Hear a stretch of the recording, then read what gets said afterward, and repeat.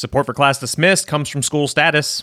School Status helps educators at every level take control of student data for increased outcomes and meaningful stakeholder engagement. Find out more at schoolstatus.com.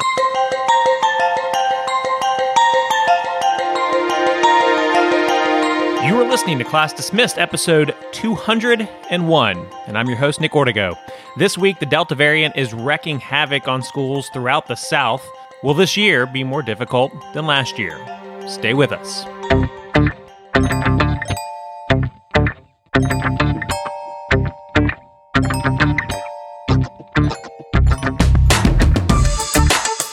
Class Dismissed is the podcast that inspires educators through story. Each week, we cover some of the hottest topics and news in the world of education. Plus, we hear from a guest with a bright idea for education that you can apply in your community. This week, do you have a need to contact trace within your school? A software company built a tool that integrates with your district SIS.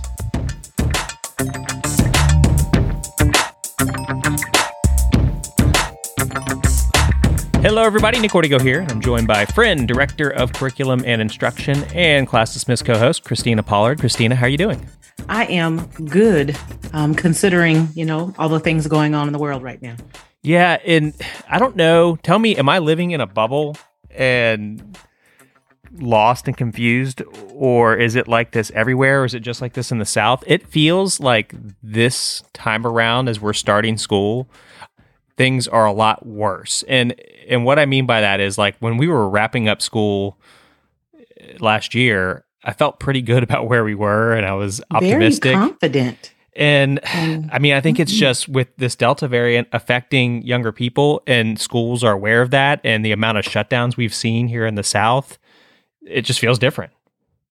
It does feel different. When we closed out school last year, I think we felt like we had a handle on protocols and procedures and protecting students and teachers. I think we felt good about all the decisions that we had to make last year, as they were all first. And now, as we are back in school, I think that the world around us is just so chaotic in decision making that it's making going back to school the spotlight of everything. And sadly, I think it's going to impact the children negatively, seeing the images and the headlines all tied to them returning back to school. I feel like it's also different because it seems like we're seeing more teachers, more children getting infected with COVID. And I think that's starting to become very real for people who maybe were acting like that this hasn't been going on, but just because I think it's people closer to them in their age. It's kind of changed a lot of folks' perspective on it. Really sad news over the weekend. I mean, just a couple counties north of us, up in Smith County, Mississippi, in Raleigh, there was an 8th grade girl who died from COVID-related complications on the way to the hospital. Like, it all came on very fast. Right. I saw a story out of Florida where 3 teachers passed in Broward County, Florida in 1 week. Yes. And I don't remember stuff like that last year. I mean, I know there were a few little pockets here and there, but it seems more widespread, more contagious, more dangerous for younger people. Certainly, it certainly is. And I think for the teaching world, I think it draws a lot of concerns, regardless of whether you're vaccinated or not. Just thinking about your classroom being a petri dish is a lot to handle day in and day out. And we have a lot of love and respect for first responders. And I think the way things are going right now, that the view of the teacher is going to change to the view of a first responder, serving anywhere from 20 to 36 children in a classroom, depending on the grade that you teach. It's certainly risky.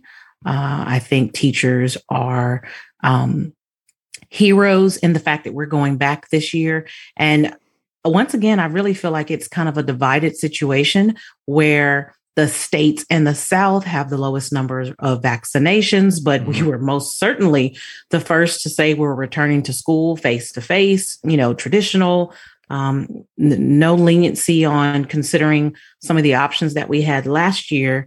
And that's worrisome. What also has been interesting in my bubble is the fact that last year, my elementary child's school, I don't think they ever went virtual full time. I think they, quarantined here and there. They went hybrid at times. But I don't think they ever went like fully virtual with these really young kids, kindergarten. Where you weren't seeing high numbers or high pockets of young children testing positive or needing to quarantine. And this year we kick off and within a week and a half, we were virtual. So I had to... Correct. I watched my daughter's teacher kind of, do that for the first time. And that seems weird because I know there's much of the country who had been doing that already. But I just wonder, I think we're going to see a lot more of that take place in the South. And there's teachers who may just really be going virtual in that, multi Google Meet room with very young children, kindergartners, first graders, second graders. True. And it's very challenging for them. It's not like you're talking to high school students when you're trying to pull this off over a computer. Extremely, because they're excited. All of their classmates' faces are all over the screen. But the only benefit that I can say that to protect them, there's no reason for any of us not to have the means at this point to provide virtual instruction if it's necessary. But it's also great opportunities because children that young truly need to see the teacher's face, the movements of the mouth, the tongue placement as they're learning, beginning steps to be able to be good readers. So I'm glad that they have those options. But what's going to be most missed, I suspect, is going to be their social interaction. Mm-hmm. Yeah, and how they learn and grow from one another. I watched my first grader sing "Happy Birthday" to one of the students through Google Meet, and it was just really touching to see that still kind of take place. But watching this virtual with the young kids, it's that some of those kids, their parent or parents don't have the flexibility that I have where I can, say, all right, keep her on task throughout the day with the assignments. They're just kind of on their own somewhere. And it's just got to be so challenging at that age. Definitely. And imagine those parents who don't have childcare, someone to watch them. It impacts how they, report to work. And even though schools now should have, the capacity to provide computers to every child, do those children have internet at home? That is still an issue. No doubt. And you kind of alluded to this. We're seeing, leadership different from place to place. I saw California became the first state to require vaccinations for all school staff. So I thought that was a good move. That's a bold move, but it definitely created a little frustration. There are some educators in that state that don't agree. Well, I mean, they think it's against their rights. Well, and so what do you think would happen in your district if Mississippi said all educators have to be vaccinated? Do you think you'd have people quit? I certainly think that it would be a challenge, seeing as how we barely have, a third of our state vaccinated now. Right. And I guess I would need to know the third that's vaccinated. Does that number make up a great, is it a great number of educators that even has us where we are with our vaccination percentages? And if not, then I think it would be certainly a major issue. And I think you would see pockets, different pockets across the state where that wouldn't be a problem. But I do think it would be an issue from the top to the bottom of the state. I'm going to play a quick clip from a school board meeting in Tennessee. It's actually from an Inside Edition news piece. But we have anti-mask parents speaking to the school board, saying things like, "We will come for you." Listen to this real quick. Actions have consequences. If you vote for this, we will come for you in a non-violent way. You do not have the legal authority to issue a mandate. These parents aren't putting a mask on their children, and if you try to force us to do so, I know I personally will sue. And anyone else here who will join me, please show us hands. Asking you to implement a temporary mask mandate, at least until every student has had the opportunity to be vaccinated against COVID-19. And when the school board in Williamson County, Tennessee, voted to temporarily require the face coverings, there was a heated reaction. Will not comply! Will not comply! The tension continued outside. We know who you are. We know who you are. You can leave freely, but we will find you, and we know who you are. Michael Miller is the driver who found himself surrounded. He had spoken at the meeting in favor of masks. All I want to do is go home to my family and my kids. I'm a parent. I don't even know what to say. I don't either. I think first and foremost, why are we threatening other people? Why does that man feel unsafe? Are we not still in the country where we can express our views and disagree respectfully? I just don't think that that's the answer. And I don't think that we're setting a good example for our children. What I see stemming from that is going to be conflict between children within the classroom. Yeah. No, I can't imagine, in certain areas, I'm sure, students feel certain ways. I don't know. I mean, I always talk to my older son about it, and he sounds like the kids there at his school are pretty cordial. There's no one like fighting over masks or vaccinations like the parents are. But they're actually at vaccination age. I'm thinking of little ones. Right. Let's just say 7 to 11 having opinions based on conversations from their breakfast table. I worry, I guess, and I hate for this to be a negative episode or a pessimistic episode, but I worry that we're seeing little touches of this variant creeping into, as we kind of talked about, younger people, students. Mm-hmm. What happens if the next variant is really aggressive with young kids, just like it was aggressive with older folks earlier on, and how would we react as a country if that were the case? I think it's just that old adage, like sometimes our parents say that oftentimes things have to get on the worst end of the spectrum for us to pay attention. And, I don't think that this should be politicized. I think this is really about the health and safety of children. And that's supposed to be our number one priority within a school building, even before teaching and learning. And so I think everybody has a right to believe what they want. But at the end of the day, we have to do what's best for children.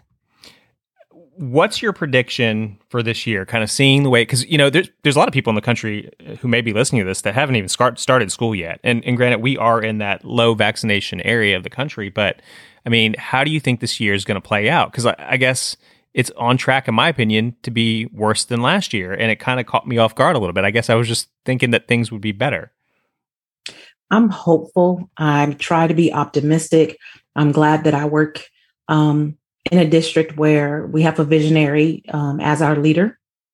And she considered a lot of these things. And our back to school plan required masks. And we're definitely following our protocols to try to keep everyone safe. But just speaking, I guess, as a state, I am gravely concerned as to the direction we're going to go in and how it's going to impact young people. I mean, just recently, we received some mandates from the High School Athletic Association that any schools that go virtual, any students that, if they're quarantined, they can't play ball. If a school goes virtual, they have to forfeit their athletic events. And, it's heartbreaking. What do you think about that? That one kind of caught me off guard, and I didn't read that story in detail, but if anybody's not keeping up, you're basically saying the Mississippi Department, or is it Mississippi High School Athletic Association? Mississippi High School Athletic Association. Yeah, they have ruled. So if your school is virtual for the safety of the students, then and then the football game comes up, you automatically forfeit. Yes. I feel like that almost is like, who's in charge here? Is the athletic association running things? And then you end up with school districts that may not want to go virtual, even though maybe they should, because their team has a shot at the state championship. It's just weird. I think there's a worse implication than that. Having people withhold honest information about their, positive status. Yeah. And so I just felt like that was weird that they had that authority over, say, the Mississippi Department of Education. I don't know. That one kind of surprised me. Well, I always may have worked together on it. I'm not quite sure, but I do know that is different from last year. Mm-hmm. I always kind of look for, silver lining somewhere. And I've been trying to kind of keep an eye on the COVID cases in England, because they got hit with the Delta variant before us. It was in June. And when you look at their chart, they spiked considerably. So it was early June, you kind of started to see that spike, and then it kind of peaked around mid-July. So it was about a month and a half of, just an insane amount of cases. And then you see it drop a little bit, not all the way back down to where it was before, but you do see a significant drop. So I guess my theory is there, and I'm not an epidemiologist, but it's just almost like, did you see so many people get it, and then vaccination numbers increase, so antibodies increase of those who weren't being vaccinated, that it kind of started to drop back down again? I guess what I'm saying is I hope that here in the United States and here in the South, we'll at least get some relief after about a month and a half. I certainly hope so as well. And there are a lot of officials who truly believe that maybe we're about a month in to seeing this peak. And let's just hope that when the fall weather kicks in, that we'll see some change. But I do want to, I guess, give a kudos. I always try to find the positive. Yeah. We are seeing some increases in vaccinations. And even in our area, we're seeing sites opening up even on Sunday to try to accommodate the request for vaccinations. And so I'm just really hopeful. Yeah, I am too. I know that I've seen people in my world post or tell me, or I've heard through the grapevine that they got vaccinated when they were holdouts before. And to be honest, at this point, you don't have to explain it to me. You don't have to tell me why you didn't get vaccinated before. I'm just glad to see people kind of coming around. And I applaud anybody that is willing to go onto their Facebook page or whatever and say, hey, I'm now vaccinated, because it might motivate somebody else, to do it. And it does take a brave person in today's world to actually come out and say that. So I think that's good. Give me something positive in your world. I mean, is your district, y'all are in pretty good shape, right? Like, am I right wrong? Now? We are in pretty good shape. Of course, there's probably not a district out there that doesn't have at least one positive COVID result. But we are not in a serious situation right now. We are serving students face to face. We are traditional. We have our COVID protocols in place, and we are just hopeful that we all continue to follow them pretty rigidly in order to protect children and teachers. Well, I like to hear that. Well, I want to promise our listeners that my goal is not to talk about COVID every week, but I would feel like we're not doing our job if we didn't kind of capture what's going on in the United States right now with education and COVID, because it is just such a big topic. It's pushing headlines in every major news organization really around the country. So we'll try to get back into the world of, classroom lessons and things like that, and kind of move away from COVID as soon as that time's appropriate. Are you ready for today's Bright Idea? I am. Our guest in today's Bright Idea segment is the founder and CEO of School Status. Russ Davis is here to tell us why and how they built contact tracing and quarantine tracking features into their existing software. And those features actually can be utilized now by schools all across the country. Russ, great to have you back on Class Dismissed. Thanks for having me, Nick. Sorry for having to do this so socially distanced, I guess. Oh, no. Look, if there's been anything interesting about the world that we live in, where everyone's better at communicating through computers, it's actually made the quality of this podcast better. And I'm just being honest, because everyone's so much better at connecting remotely now. And I think microphones are getting better and their setups are better, so it's not so much a bad thing in that regard. Full disclosure, you guys, School Status is a sponsor of the show. However, you guys give us basically free reign to interview and do whatever we want. And I heard about these new features School Status built into their software, and I went to you and I was like, hey, we've got to talk about this. You guys have this quarantine tracking and contact tracing reports that y'all built into your existing software. And for anyone who's not aware, and you correct me if I'm wrong, the best way to describe School Status, it's a data and a communications tool for school districts, and you guys are in, I don't know, half a dozen more states around the country, right? Actually, we're in 12 states now. Oh, wow. So a dozen states. A full dozen states. Yeah, absolutely. So, and we serve, about 160 districts or so across those states. So, largely concentrated in the Southeast, but proud to serve districts all the way from Michigan, all the way down to Louisiana, and all the way over to Georgia, and then all the way over to the west to Arizona. So we have a pretty wide swath of folks across the country, which is frankly why we came up with these features, is because, a lot of states, the federal government really hasn't provided a lot of guidance to districts on, how exactly they should deal with the pandemic. And so it was really left to a lot of states, and the states have really, and for the most part, depending on where you live, they've really pushed that down to the districts. Well, districts are not really well suited. They're well suited to educate kids. They're not really well suited to help contain and control a pandemic. Yeah, they're not a health department, right? I mean, that's exactly right. Yeah. And so, the local regulations are, like you mentioned, there's a health department, there's a state health department, there's the CDC, there's the Department of Education, and really our districts, we're struggling with, the first thing we want to do is figure out if there is an infection or if there is a student who is suspected of having COVID-19 or frankly any other communicable disease. Like, if this were to, God forbid, this should happen, in another setting, or even for cold and flu season. I think we're going to be way better prepared in the future to handle future flu outbreaks and things like that than ever before.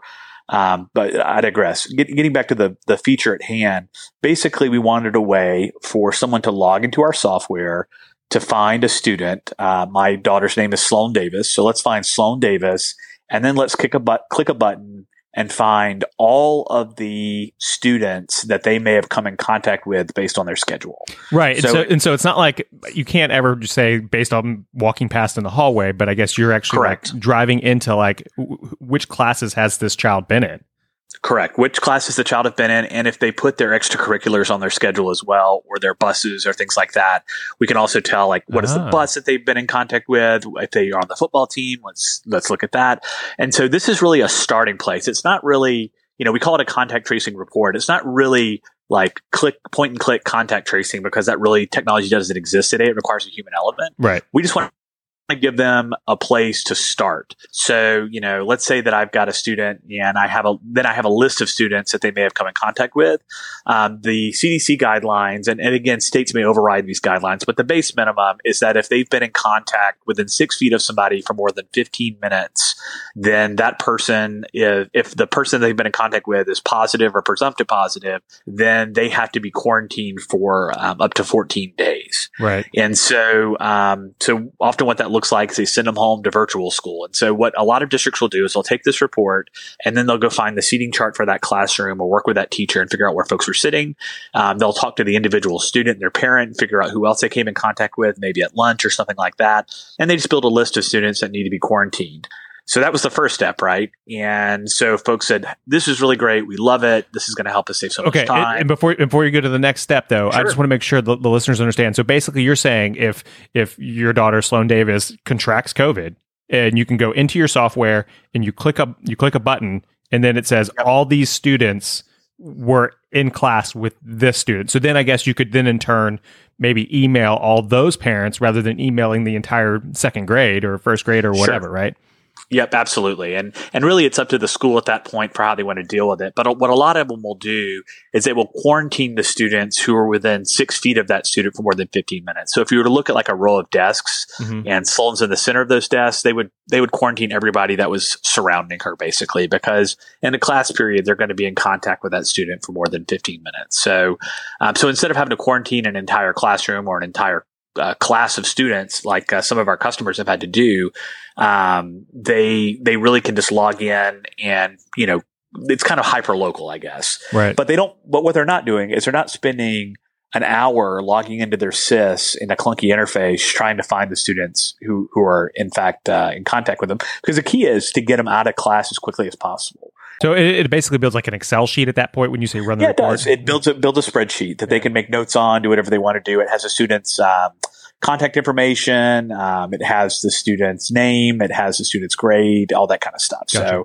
So that's the first place. So then you kind of run into the issue, okay, well, I've got multiple students who are quarantined. When can they return to school, right? So the great thing about running school status is that initially we kind of like had to read tea leaves to try to figure out exactly what features to build. You kind of had to read the market because there wasn't a great product like ours really on the market, 8 or 9 years ago. Now our customers tell us exactly what they want us to do. So our roadmap is almost 100% driven by our customers' demand. And so the next thing customers said was, hey, this is really great, but I'm having to track now, when students were quarantined and why, and when they can return to school in a spreadsheet somewhere. And that's not really HIPAA compliant. And there's a lot of other issues running around with it. So can we just track that in school status? And of course we said, yes, absolutely. Right. And so to augment that feature, we added a COVID tracking feature so that you can log in and say, okay, Sloan today is the 3rd. And she popped positive or is presumptive positive. There are reasons you can choose, like a family member has been exposed, so they have to be quarantined. That's another reason that they can't come back to school. And then it automatically projects forward 14 days, which is there's been 2 sets of CDC guidelines. We went with the most conservative, which is 14 days. Some folks say 10 days. You can override it whenever you decide on when. So if you chose today's the 3rd, then it would calculate the 17th. as being 14 days in advance when she could return to school. So that's tracked within school status. And the good news is that you can track multiple infections. So if a student can be quarantined multiple times if they come in contact with multiple students throughout the year. So it basically keeps a running record so that if you need to report back to your state health officials or your local health officials, who are the students that are currently quarantined and how many and when and why and that sort of thing. Basically, it's a central clearinghouse to store this information as opposed to keeping sensitive health data in a large Google spreadsheet that everybody can see, which is what some districts were doing, which is pretty scary. That can get messy. Absolutely can. And so that's why we created that feature. So not only do you have a place to find the students who should be quarantined, but you have a place to store their quarantine information. And that information is logged and recorded. So who's looked at it and when, and it's tied to the individual student. So and it can't be like a red flag, can it? Like where it's like, hey, Johnny's back at school and they shouldn't be yet, or yeah, we could very well do that. But what most people are doing, most people are respecting the guidelines. What they can also do is use this data to communicate with those parents. So whenever that student is marked as quarantine, they can very quickly go to the contacts tab and then communicate with the parent directly and send the same language out to everybody. So they can copy and paste into a text message to that parent saying, hey, your child has been quarantined because they came in contact with another student. They can return to school in this state.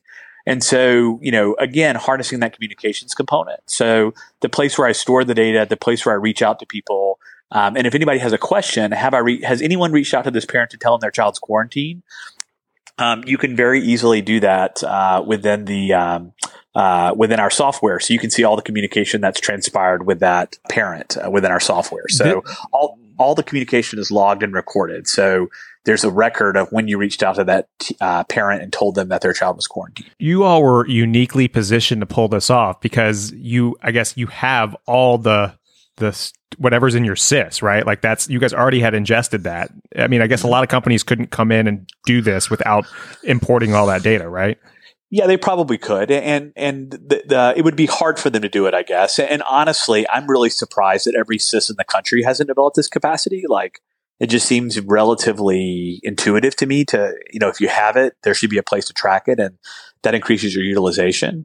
But honestly, what we found over the years, and not to ding SISs, right? It's just that they have these large kind of monolithic platforms, and it's really hard for them to innovate. And so one of the things we've worked really hard at School Status is to build a platform that we can build other applications on top of our existing data sets, so that whenever we want to add COVID tracking or whenever we want to add, a new feature, we can very quickly do that without having to rip it all apart and add it back. And so we could either wait for, like, we work with, I think, 14 or 15 different SIS manufacturers, like student information packages, basically, like PowerSchool or Infinite Campus or SAM or any of the other ones that are out there.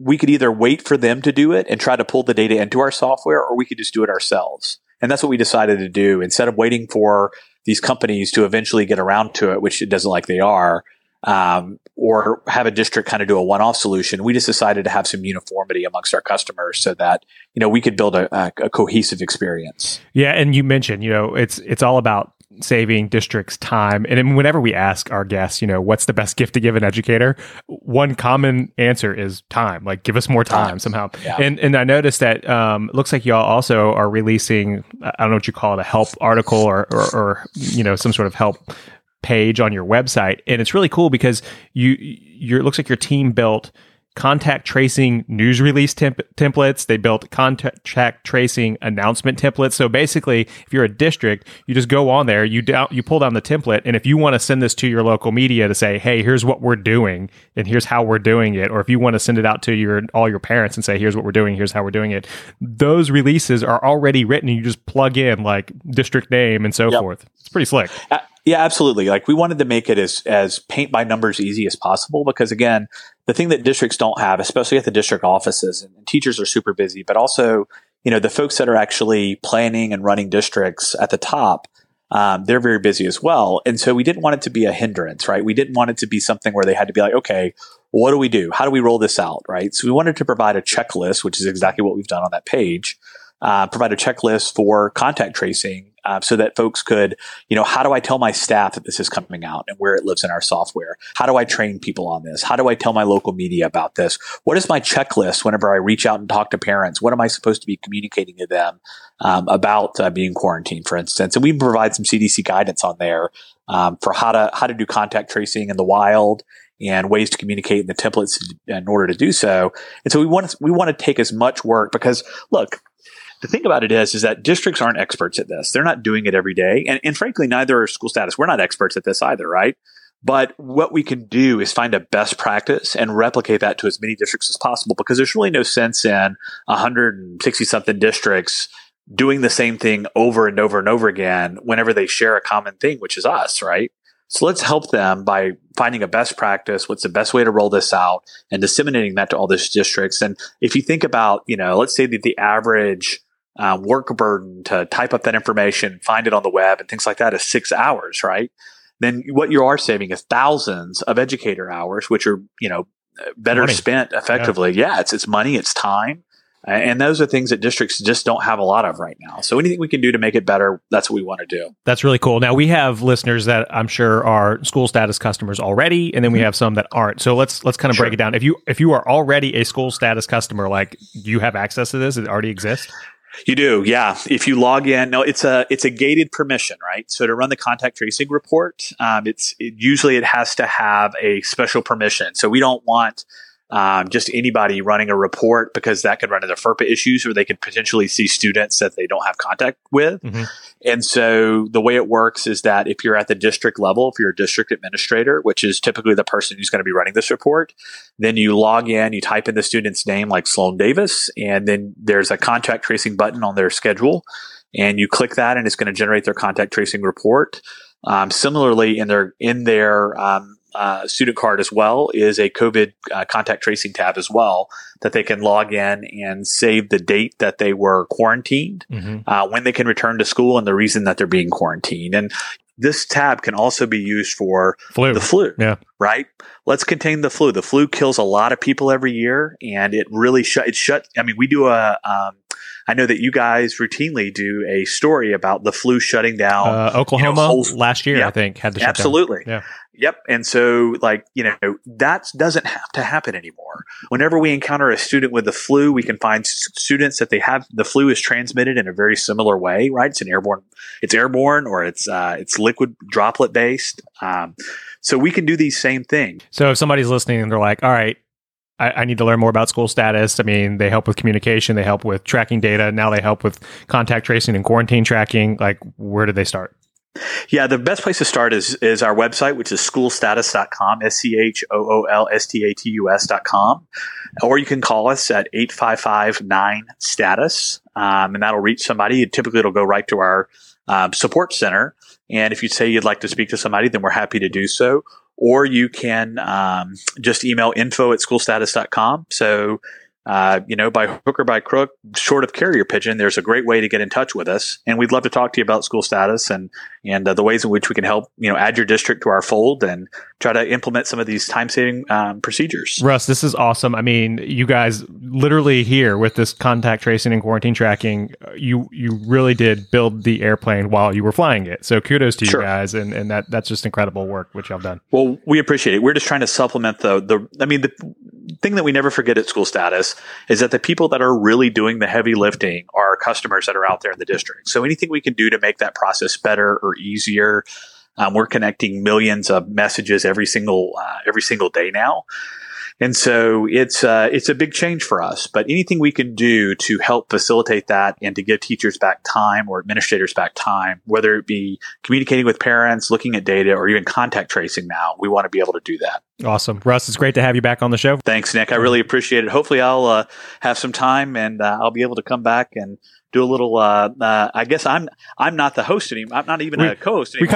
We kind of just faded you out gently. Exactly. Yep. I would love to come back and do some guest spots and get back into the fold. But honestly, you guys are doing so good without me. I don't even know where I'd fit in. Yeah, Russ. For those that don't know, Russ used to co-host with us back in the earlier days, the first 100 episodes or so. So if you want to hear more from him, just grab those old archived episodes. Again, Russ, thank you so much.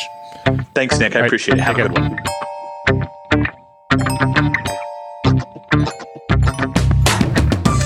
That's going to do it for this episode of Class Dismissed. If you want to send us an idea or comment, remember you can always email us at info@classdismissedpodcast.com or tweet us at classdismiss. We're here to support educators, but we need your support as well, so please subscribe to the show, and we'd also appreciate it if you could leave us a 5-star review on iTunes. On behalf of all the good people working at School Status and Christina, representing all those educators out there, thank you for listening. I'm Nick Ortego, and I'll talk with you next week. Class dismissed.